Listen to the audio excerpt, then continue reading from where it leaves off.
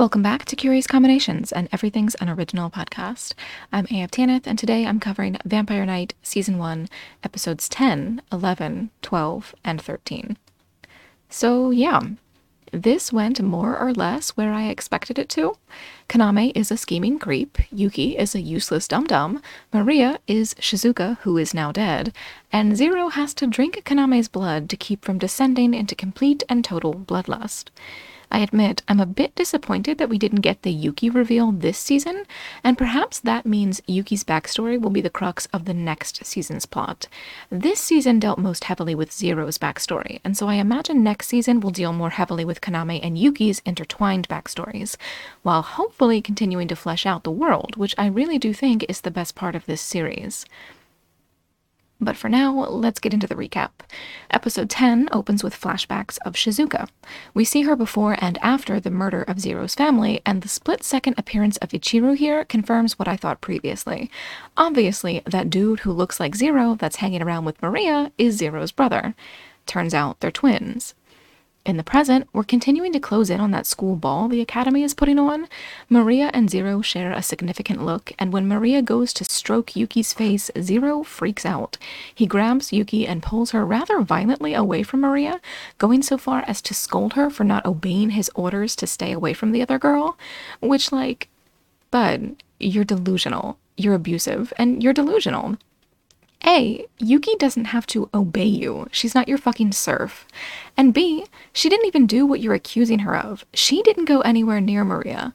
What is she supposed to do? Sprint in the opposite direction every time she sees Maria coming? You're a fucking weirdo. I still can't stand these trash-ass men. Anyway, that night, Cayenne tries to help Yuki with her homework because she's as dumb and useless in the classroom as she is out of it, I guess. And have I mentioned how much I hate this trope? A protagonist is allowed to be smart, you guys. Why must protagonists always range in intelligence from Usagi Tsukino's functionally illiterate to Harry Potter's gets by with help? Off the top of my head, the only good at math female protagonist that I can think of is Katie from Mean Girls, and that's because that film was literally using her to make the point that it's okay to be smart.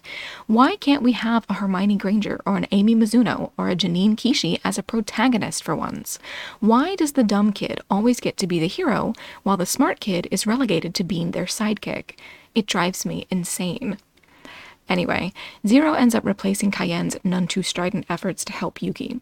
Let me be clear, he's not really providing any proper help to her here, but more importantly, he's not doing his own homework while he effortlessly corrects her inept math. It's this subtle reinforcement of our cultural understanding that boys are naturally good at STEM and girls naturally struggle with it. And that shit right there is one of patriarchal capitalism's most insidious tools in steering women and girls toward lower-paying jobs, and toward heterosexual marriage to men who treat them the way Zero treats Yuki. But that is a rant for another time. For now, Zero is having a problem. The bite scar on his neck is throbbing, presumably in a very hairy scar hurts when Voldemort is near or extremely emotional kind of way, and when Yuki goes to get Zero some tea to cheer him up, he stands up without a word and holds her hand. With so many of their interactions still reading to me as rather brother-sisterly, these occasional moments of more than siblings subtext continue to skeeve me out. He credits his ongoing survival to her support of him, which is nice, I suppose. It's just so hollow when compared to the rest of his behavior. Maybe I shouldn't be expecting a 17-year-old to be able to handle the emotional weight of everything that's happening to him, but Yuki is definitely being expected to handle all that she goes through and all that he puts her through, so I only have so much sympathy for that idea. In our next scene, we find, to my incredible surprise, that Kaname is meeting with Maria and with Ichiru. That appearance, that name, he says, and all of his dialogue here makes it quite clear that he knows quite a bit about Maria, who she really is, and what she's up to at the academy.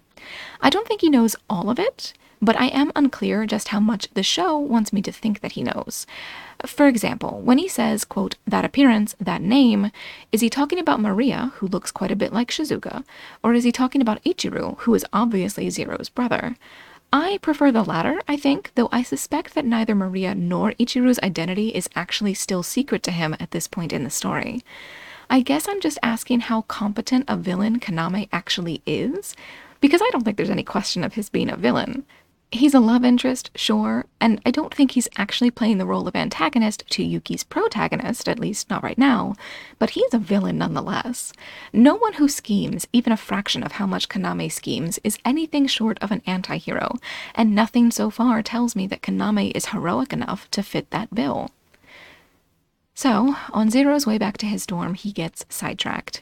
He finds Maria in the old dorm, and when he pulls a gun on her, she is not remotely intimidated, though she does admit her secret identity to him. She tries to goad him into killing her, and then she moves to kiss him. She stops before she does it, but the tension lingers, and she gloats with a new world-building tidbit. A vampire bitten by a pureblood is beholden to that pureblood's will. Zero must obey Shizuka whether he wants to or not, though his resistance is exactly the thing that drew her to him in the first place. Outside, Yuki spies. She overhears Maria admit that she is secretly Shizuka, and when Maria pulls a blade on Zero, for little reason that I can see, Yuki goes to intervene. But before she can, there's our resident creep coming in to pull her away. Kaname, always and forever up to something, drags Yuki back into the hall and wipes her memory of what she's just witnessed. I do not care if this show ends up trying to pull some kind of, oh, his actions only look villainous if you don't know the full story shit. That is villainy right there. Mind wiping and mind control are villain powers, period. Protagonists and heroes can justify using those powers in morally gray situations and inch toward becoming anti-heroes. But this is not a morally gray situation. This is just Kaname being a shifty, scheming control freak. You cannot and will not change my mind. But back to Maria. Shizuka's control over Zero is imperfect, both because she's in Maria's body and because Zero is a stubborn bitch. Their little standoff ends with both of them bleeding, which leaves Zero struggling with the urge to go drink someone to heal faster, and Maria's powers damaged from getting hit by an anti-vampire weapon. With a last taunt about the viciousness and cruelty of vampire hunters, Maria leaves, and Ichiru is visibly disappointed that she has decided not to kill Zero. Sometime later, Yuki wakes back in her dorm room with no memory of what happened or how she got there. In class the next day, Yuki is exhausted and disoriented, which is perfect because it's test day. Zero doesn't show up at all, and Yuki might as well have ditched class herself. We find out later that she literally didn't write anything down on her exam besides her name. It's bad enough that Yori assumes she must be sick. Back in the Moon dorm, Ido, Ruka, and Kane are discussing Kaname and his weird interest in, quote, that girl, meaning Yuki rather than Maria this time, as our next scene is Kaname pulling Yuki away from the other day class students to ask her about attending the ball. Kaname's idea of kind of sort of asking her to go with him is to reminisce on their childhood bonding, cementing their relationship as only slightly less brother-sisterly than hers and Zero's, which is ironic because, again, I'm 99% sure that Kaname is the one who's actually her biological brother. But Kaname doesn't actually come right out and make it a date. Yuki babbles about having to kind of work at the ball, considering that she's part of the disciplinary committee, and she admits that she doesn't have a nice dress to wear anyway. 3 guesses what that is setting up, and the first 2 don't count.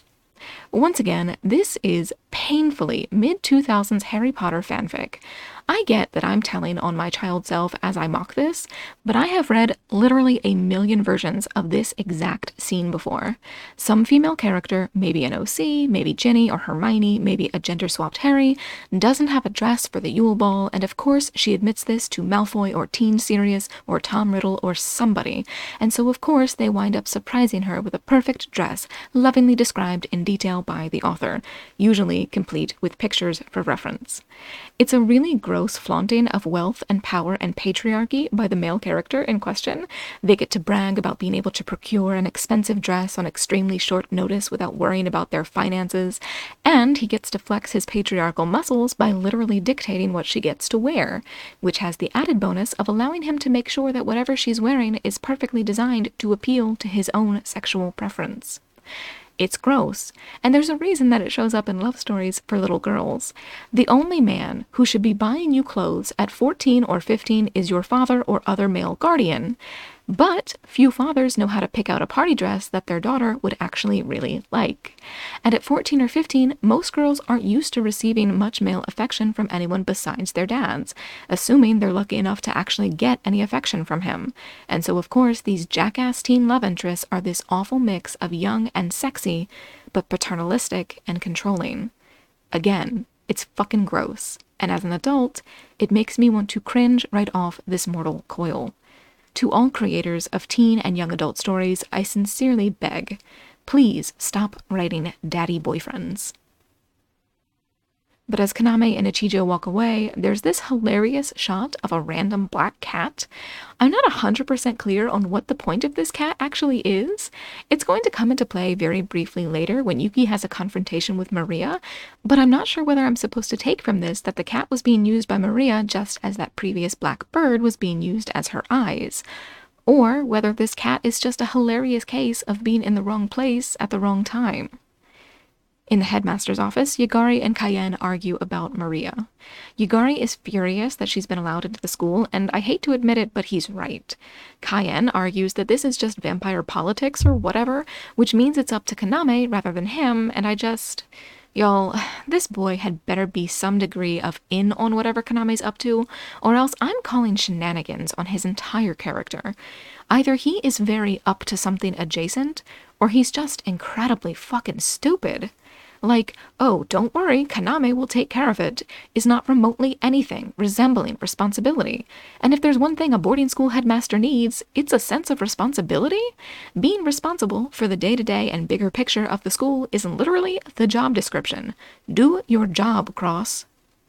So, then we come to my absolute biggest confusion of the episode. I'm going to read Yagari's translated line here because it makes absolutely no sense to me, so send help. Here it is. Are you saying that Zero is a vampire too? Huh? Am I extremely high right now, or... Actually, I don't know what the alternative explanation is. It's gotta be some kind of a mistranslation, right? Episodes 5 and 6 were literally all about Yagari dealing with Zero's vampirism. It is absolutely impossible for Yagari to not know about Zero being a vampire. So, what the fuck?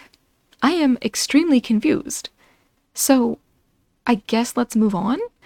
The kitty cat shows back up, snuggling up against Yuki, and then there's Maria. The cat super doesn't like her, and he bites Yuki's finger to get away from the two of them. This pain, or perhaps the sight of this blood, brings back the memories that Kaname tried to erase, and Yuki confronts Maria, who brags that Zero is on the edge of becoming a level E. And so Maria proposes a trade. She can help Zero, but Yuki will have to do something for her in exchange. Cut to Zero for some flashbacks. We're finally introduced properly to Ichiru, whose attachment to Zero blows Yuki's uncomfortable relationships with both her foster brother and her secret biological brother right out of the water. The incest subtext between these two boys is just off the fucking charts. These two are like a half step off from being full-on Lannisters. They're cuddling and talking about how much they love each other and snuggling in bed and cupping each other's cheeks and pressing their foreheads together while they hold hands. And if that's what you get up to with your siblings, that's your business. But I could not believe what the fuck I was looking at, and at no point does it get any better. Even Ichiru's insistence that he wants Zero dead comes across as kind of disingenuous and incredibly complex. It's clear that he's in love with Shizuka, sure, but he's also very obviously in love with his twin brother. It is certainly something. But back to the past. Zero and Ichiru find Shizuka lurking around in the cherry trees while they're children, and while Ichiru is immediately a bit smitten, Zero can tell right away that Shizuka is a vampire. And sometime later, when Shizuka shows up with murder on her mind, Zero is the one who first senses her arrival, despite the fact that it's his parents who were actually proper hunters. And because he answered the door alone, Shizuka is able to snatch Zero away before his parents can save him. Shizuka tells him that she's getting payback for the death of a man, obviously a lover of hers, and then she bites Zero while his parents are powerless to save him.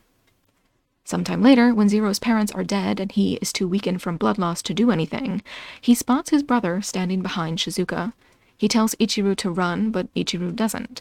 And in spite of the creepy-ass smile on Ichiru's face, Zero does not at any point in the ensuing 4 years put 2 and 2 together. He never realized that Ichiru was the one who betrayed their family. Not until now. Because when he wakes from his dream flashbacks, he finds Ichiru standing in the shadows of his bedroom. But while Zero is brooding and unwilling to pull his gun on his long-lost brother, Ichiru has no such reticence. His gun comes out right away, and he points it at Zero without any hesitation. He mocks his brother for how far he's fallen since his parents were alive, and he was the preferred son to Ichiru's sickly disappointment. Another flashback, though, reveals that Zero has probably just been repressing his memories of his brother's betrayal. We've seen the Pieta plagiarism scene before, the one with Shizuka cradling Zero's body in her arms after her attack, but now we see that there's actually more to the scene. Ichiro has no reaction at all to his brother's predicament or to his parents' corpses or their deaths. He just warns Shizuka that she'll get caught by the hunters if she doesn't get out of Dodge while she can. Apparently, there was a, quote, growing darkness in Ichiro's heart because of his weakness. His parents thought that his ongoing disability would mean that he would never become a hunter, which feels like very much not a big deal, but is apparently enough to launch Ichiro into murderous scheming. I mean, I'm sure Shizuka was probably whispering shit in his ear for a while before he went full Menendez, but well, it really does seem like Zero and Ichiro's parents must have been complete trash, given the way that Ichiro clearly relied on Zero alone for love and security, while also thinking that his parents hated him to the point that he might as well kill them. Ichiro, essentially, is a fascinatingly bizarre person, which is emphasized by what he says next. He thanks Zero for being so nice to him when they were kids. "It makes me happy," he says, "to the point of hating you." And, what?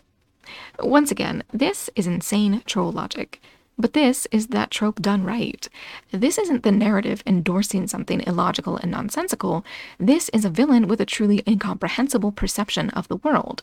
Ichiro has just entirely lost the plot. He's delusional and dangerous and as obsessed with his brother as he is in love with Shizuka, and the headcanons that I can already see fluttering all around this little idiot for me, oh boy. I genuinely hope he shows back up in Season 2 because I think he's nuts and I love it. "More and more, I began to care less about our parents' existence," he says, "and my beloved Zero. Actually, I always hated you." It is such an obvious lie. Guys, I'm serious. This dude is literally trying to talk himself out of being in love with his twin brother. It is so batshit. Seriously, I get why Shizuka kept this dude around for the past few years. He's hilarious. Honestly, I feel like I understand Shizuka's own crazy nonsense so much more thanks to him. The utterly fucked dynamic between Zero and Ichiro and Shizuka is just... it's good. It's really good.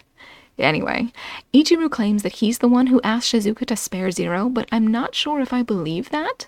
Shizuka shares some insight into her motivations later, and based off what she says, I'm much more inclined to believe her perception of the situation than Ichiro's. But we'll get to that when she gets to that. In the meantime, Ichiro claims that he wanted Shizuka to spare Zero so that Zero would suffer until eventually Ichiro came back to kill him, and like, honey, no. I get it, you're going through something, but this denial is, well, I won't say it's not cute, because it definitely is, but it is pathetic as well. It's unbelievably pathetic. Ichiro wanted Zero to live, because he wants Zero to live.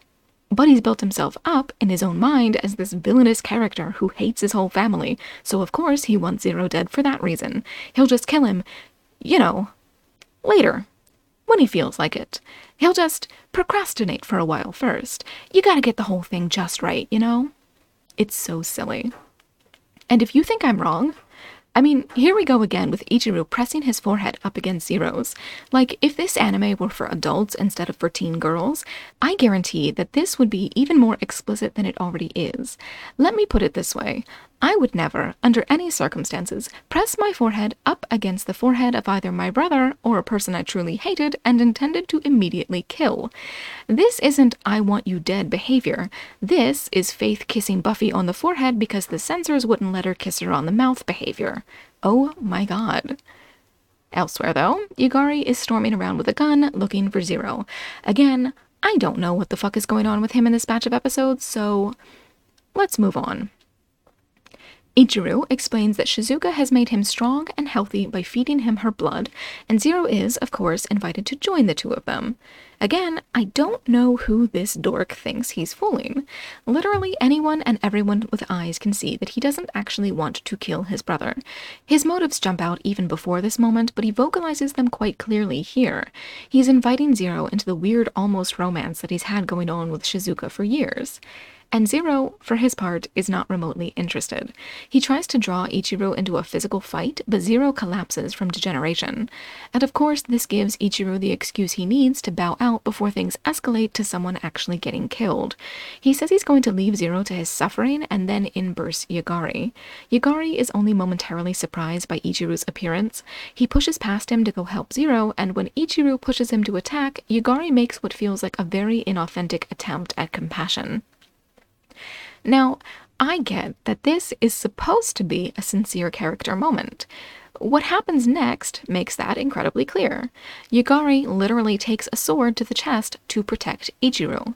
But it doesn't at all feel in line with the rest of his characterization. It feels like a bizarre moment of fanfic characterization. It feels like he goes fully out of character just for a second, just to have this big moment of, see, everyone actually really cared about Ichiru. And like, not only was that not necessary, because it's incredibly clear already that yes, Ichiru is delusional, but Yagari has been so consistently harsh and cold and even cruel. I get that he's supposed to be this well-intentioned, hard-ass kind of character, but not for a single second before this moment did he ever come across as the kind of character who would take a sword for Zero or Yuki, let alone fucking Ichiru. But here we are. Zero is degenerating, Yagari is stabbed straight through, and Ichiru just kinda wanders away. And after Zero gets Yagari to the headmaster, he too just kinda wanders away. There is a brief scene of conversation between Cross and Yagari after Yagari's been bandaged up, and oh boy, is that unrealistic for the wound this dude has just suffered. Stabbed straight through your entire torso is not a slap a bandage on it situation, my dude. But Yagari tells Cross that Ichiru is still alive, and then asks if Cross is going to stay a bystander. On the one hand, I am very amused by what I feel is the increasingly inevitable reveal that Cross is some kind of a badass. And on the other hand, it's moments like this, when Zero is struggling and starving and literally anywhere doing literally anything, while Cross just sits on his ass and refuses to lift a finger, that make me increasingly convinced he's a pretty awful jackass, especially if he is a secret badass who just refuses to get involved rather than being a doofus who really can't intervene. But, meanwhile, Yuki is completely zoned out while she's supposed to be setting up for the dance. The arrival of Zero, though, drenched in blood, draws her away, and she once again offers him her neck. This time he's so starving he doesn't even have a chance to get sanctimonious. He shoves her up against a wall, because of course he does, and then he drinks from her. And let's be clear here, this is a him thing. This is not a vampire thing. We've seen blood drinking in this show many times before. Other vampires do not run around pinning their victims to walls or the furniture. Zero, though, pins Yuki at the drop of a fucking hat. And that is the reason I don't like him. Or at least it's one of them. It's not his thirst that makes him cross lines and mistreat Yuki. It's his goddamn personality. And while Zero drinks from her, we finally get to hear the deal that Maria proposed to Yuki. It's quite simple. Maria will save Zero from becoming a level E vampire if Yuki agrees to either let Maria bite her, perhaps to drain her dry, or perhaps to turn her into a vampire too, that is still up in the air, or to kill Kaname. How the fuck Yuki is supposed to be able to kill Kaname, though, I have no fucking clue. This dude pops up all over the place and seems to know damn near everything that's going on. Even if Yuki tried to hide that bloody rose gun somewhere on her person, I think he would clock it before she even got the chance to actually pull it out of her pocket or whatever, and I don't for a second believe that he truly lets his guard down around her anyway. He seems to be in the endgame of like phase 1 of a plan or something here. There is no way that he doesn't realize Maria is going to pull some kind of shit like this. And with literally every vampire remarking upon his relationship with Yuki at this point, of course Yuki would be the obvious way to get at him. He'd have to be a total moron to get killed by dipshit Yuki. And if there's one thing this dude isn't, it's a moron. He's a creep, he's a killer, and he's a manipulative, scheming bastard. But he's not a fucking fool. So, with our action temporarily ground to a halt, Zero reflects on what his brother and Maria told him. Most distressing is Maria's proclamation that a turned vampire cannot kill their sire. Not much better is Cross's insistence that Zero stay on high alert at the ball tonight. Cut to Yuki. Yuri comes in with a package and is shocked to see that Yuki is in her school uniform. Yuki insists that she doesn't mind working while everyone else is having fun, but her reaction when Yuri hands her the package tells another story. It's a dress from Kaname, because of course it fucking is, and then we're off to the ball. Cayenne is dressed like a goddamn pirate, and I kind of love it in the exact same way that I really want to like Cross himself. He's got plenty of hints at hidden depths, and he's definitely very pretty, but he's just too much of an incompetent weirdo for me to actually get on board with him as a character. So, Yuki and Zero go into the ballroom, and Zero isn't exactly thrilled to see Yuki's dress. But then she takes off her rose, the rose that Kaname gave her to wear, mind you, and pins it to Zero's jacket. So just like Zero gave Kaname Yuki's Not Valentine's Day chocolate, Yuki has now given Zero Kaname's red rose. And you know what? Since we're in my final episode of coverage for the season, I'll go ahead and pick a ship. Now, part of me really wants to go all in on Shizuka, Zero, and Ichiru like Ichiru so clearly desperately wants, but I am only so cruel. Zero isn't interested in that. I'm sure it would make for a hell of a fun dark fic, but it's not proper shipping material if one person involved hates the others as much as Zero hates Shizuka. And for good reasons. So, well, it's the obvious choice, but I think I'm very much left with Kaname and Zero and Yuki at this point. That might change next season. Ido is the dark horse here, and if I can find someone good to ship him with, he's gonna take the crown. Right now, I've got the ideas of Kaname and Ido and Yuki, and Ido and Kane rattling around in my head, perhaps with Ido, Kane, and Ruka as a possibility. But right now, Kaname and Zero's relationship is far and away the most interesting potentially consensual relationship. So, yeah, I guess I'll ship it until something better comes along. Kaname and Zero want to fuck Yuki, and let's say oopsie doopsie, somehow they started hate fucking, and then, oh no, how could we have guessed? Now we're just into each other. And also, let's imagine that they're all like a decade older than they're supposed to be in canon. Now that kind of works for me, I guess. So, Yuki goes looking for Kaname while Ruka rejects the weirdo who keeps harassing Yuki, and he decides to fucking neg her for some reason before he asks her to dance. I don't get it, and he's a goddamn weirdo about it because of course he is. Yuki points out that he's not moving with the music, and he reveals that he is literally dancing to the music inside his head, and the dirty look that Zero is giving them here probably is not too far off from the look on my face as this whole thing goes down. Because Kaname gives Yuki this very man-hugging his teenage sister hug while insisting that he doesn't see her as a child, and I am just so tempted to take back what I just said about reluctantly shipping these two in any capacity. Yuki is just so utterly the dead end of this trio for me.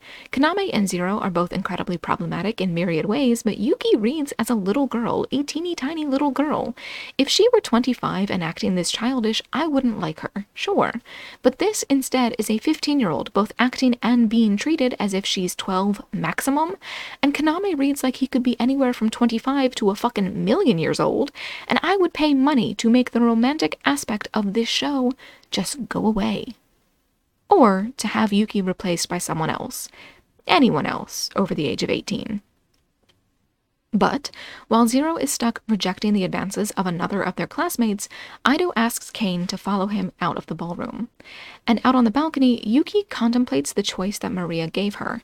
She decides that she can't kill Kaname, and so, because she's the biggest idiot to ever live, she decides that she has no other choice than to let Maria drink her blood. To which I say, I'm sorry?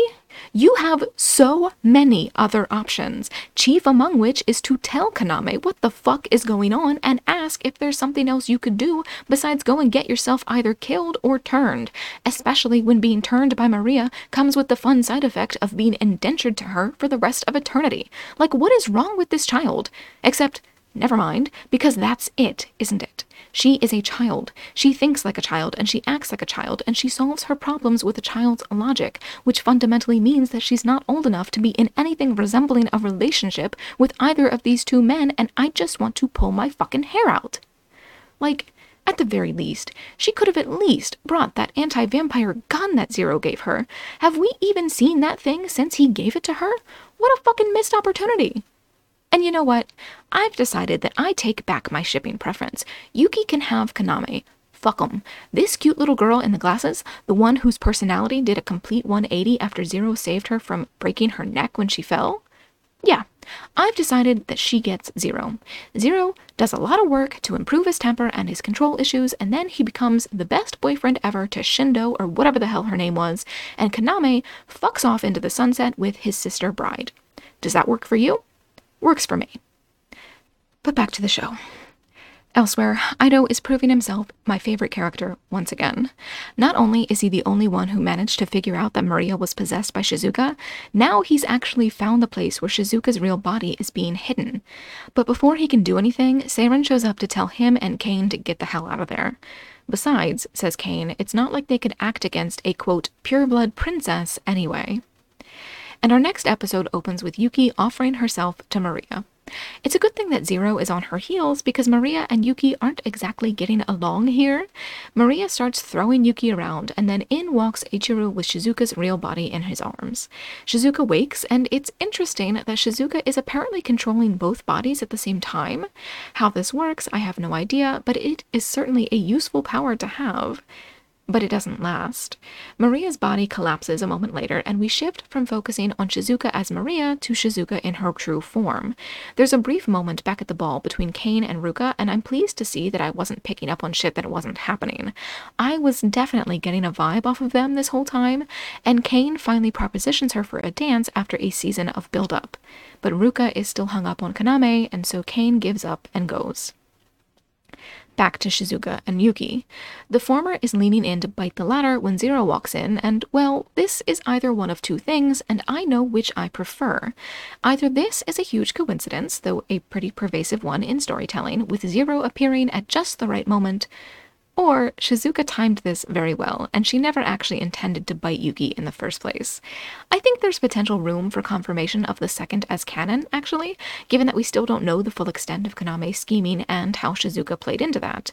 I'm perfectly willing to believe that it's possible Shizuka actually knew Yuki's secret identity all along, and never planned to either drink her or kill her. But I suppose we'll see. Once the Yuki reveal finally comes around, I think I'll know for sure what Shizuka was actually doing here. I definitely hope that it was more than a coincidence, especially since Zero showing up doesn't actually prevent Shizuka from just giving Yuki a quick nip anyway. If this is a coincidence, it's a bit Deus Ex Machina. A bit of a shitty one, in fact. The story doesn't want Yuki bitten by a pureblood right now, and so Shizuka just stops when she sees Zero walk in. Like I said, here's hoping it's more complex than that. Anyway, though, Zero pulls a gun on Shizuka, but Yuki isn't having it. She fully believes the bit about Shizuka being Zero's one and only get-out-of-level E free card, and so she threatens him with the Artemis Rod to protect Shizuka. But Zero isn't intimidated, and rightly so. But Shizuka flexes her powers. Back in her proper body, she is much more in control of Zero than she had been as Maria. She forces Zero to hold Yuki still while Shizuka drinks from Zero, and then, as Shizuka leans in to bite Yuki, Zero breaks out of the mind control despite literally no hints that this should be possible beyond male heroes always break free from mind control. See Harry Potter being able to fight the Imperius Curse for no fucking reason. And of course, there's also love conquers all. Spare me. So, Zero is a stubborn asshole who won't listen, and he breaks free from her control because he's such a special baby, and to make sure that he doesn't fall back under her spell, he shoots himself in the leg with the Bloody Rose gun, and then shoots Shizuka with it 3 times in a row. But Shizuka, being far beyond any of the vampires he's encountered before, won't die from that alone. She taunts Zero about getting exactly what he wants, for the two of them to kill each other, and then in bursts Ichiro. He chucks his sword at Zero, stabbing the idiot in the arm, and after Shizuka leaves to go heal, Zero tells Yuki that Ichiro is his twin brother, and it's played like this huge reveal as if the audience didn't already know. It's incredibly silly. But back to Cross and Yagari, both of whom I am incredibly over at this point. Cross seems to know that something fucking wild is going on, but he chalks it up to vampires gotta deal with vampire things, and refuses to intervene. And, let's pretend that this isn't bad, headmastering, and focus on the fact that, dude, your daughter is actively being attacked by a vampire, literally right now. Maybe you should go handle that, for fuck's sake. And hey, guess what? I take back my shipping preferences even further. Dark Horse coming in clutch. I ship Cross and Yagari. There. I did it. A non-crack ship with some degree of textual support. Go me. Back, surprisingly, to Ido and Kane. They get into a spat about Shizuka and Kaname. Ido is clearly dealing with a lot of feelings here. He doesn't like being left in the dark, sure, but that it's Kaname who's neglecting to tell him things surely hits harder than if it had been someone else. His feelings for Kaname are pretty obvious, and he clearly wishes that Kaname trusted him enough to let him in on whatever the hell is going on.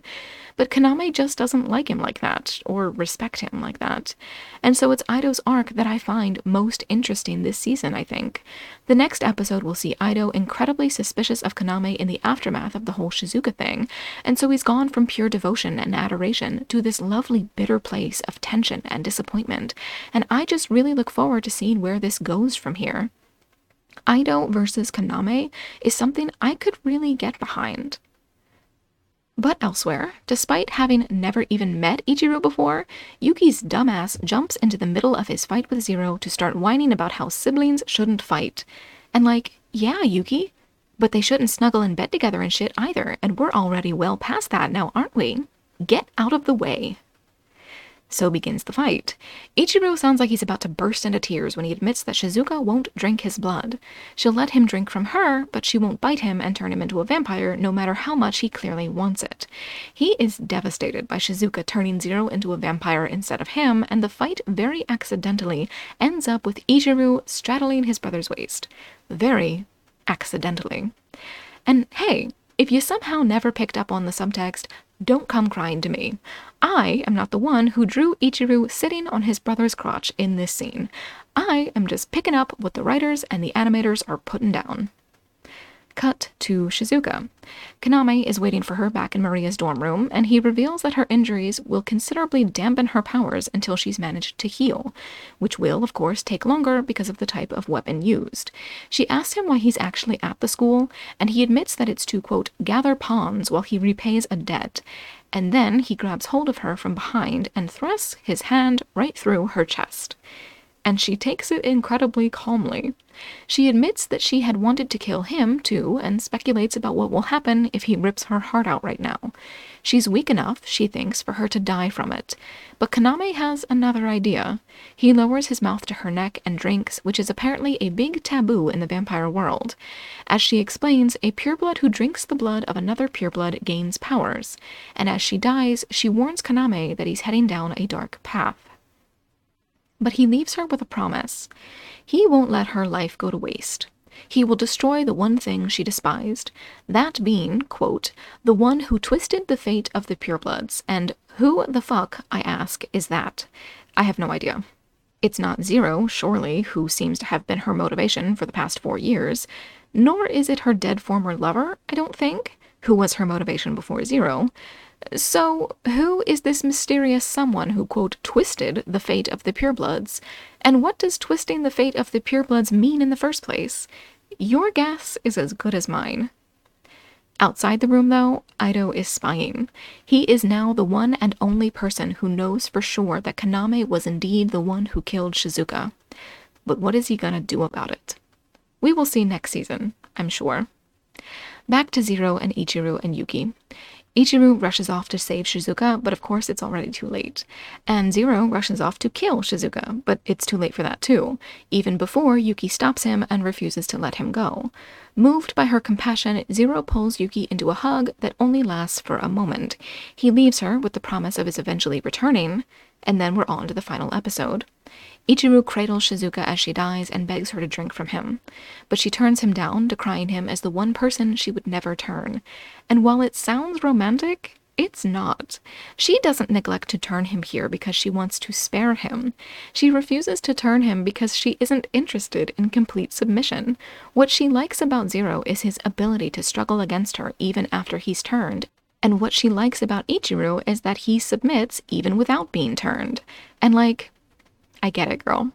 I mean, I probably would have given him what he wanted and bit him as I died, even if, and perhaps especially if, it meant that he eventually came to regret the decision as he devolved into a level E. Make it one last moment of be careful what you wish for.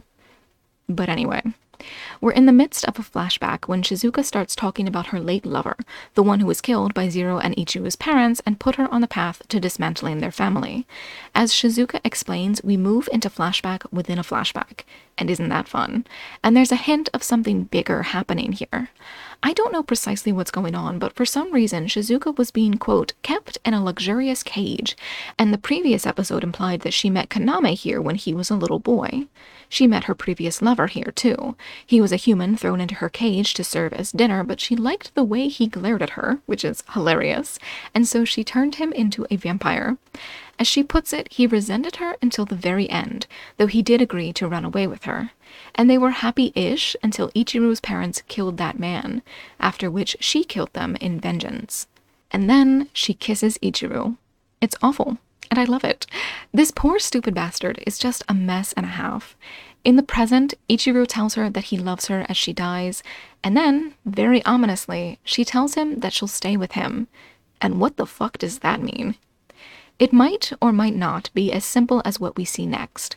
Zero runs into the room, and of course Shizuka's blood, a Pureblood's blood, is the only way to save him from becoming a level E. But he's not going to be able to drink from Shizuka because Ichiru just drank her ass dry. And then she explodes into fucking sparkles and shards of ice or glass or whatever. It is painfully anime. So, with Zero struggling against the mindless bloodlust slowly consuming him, Ichiru abandons his brother, but only after decrying him as no longer the brother he remembers. When Yuki walks in on Zero convulsing, she runs to get help. She finds Kane, but when they get back to the room, Cayenne is already there, and Zero is nowhere to be found. He claims that Yugari took Zero to the medical clinic, and Yuki is shocked that Zero could be, quote, hurt that bad, and I've really gotta emphasize how stupid this girl is. Like, yeah, honey, he's hurt that bad. He's hurt way worse than medical clinic bad. Are you paying attention? Later, though, after Zero has been gone long enough for Yuki to properly start worrying, she asks Cross if he knew about Maria being Shizuka. He says that he didn't, and that he's ashamed of himself for not being able to help when one of the students was in danger. Which student he means, though, I'm not sure, because Maria herself, Zero, and Yuki were all fucked over by what Shizuka did. And, in the Moon Dorm, Kane, Ido, and Kaname discuss what happened with Shizuka. Kaname remarks that Zero will probably be assumed to have killed Shizuka, which will be interesting if that turns out to be the case. But Ido knows better, of course. He knows just who it was who, quote, broke the taboo and killed a pureblood. And Kaname knows that something is up with Ido, though he might not know that Ido was spying. I kind of hope he doesn't. I would love to see Ido be the one unnoticed flaw in Kaname's plan. Either way, though, Kaname puts on a good show of pretending to be sad that she's dead, and perhaps a part of him actually does mourn her.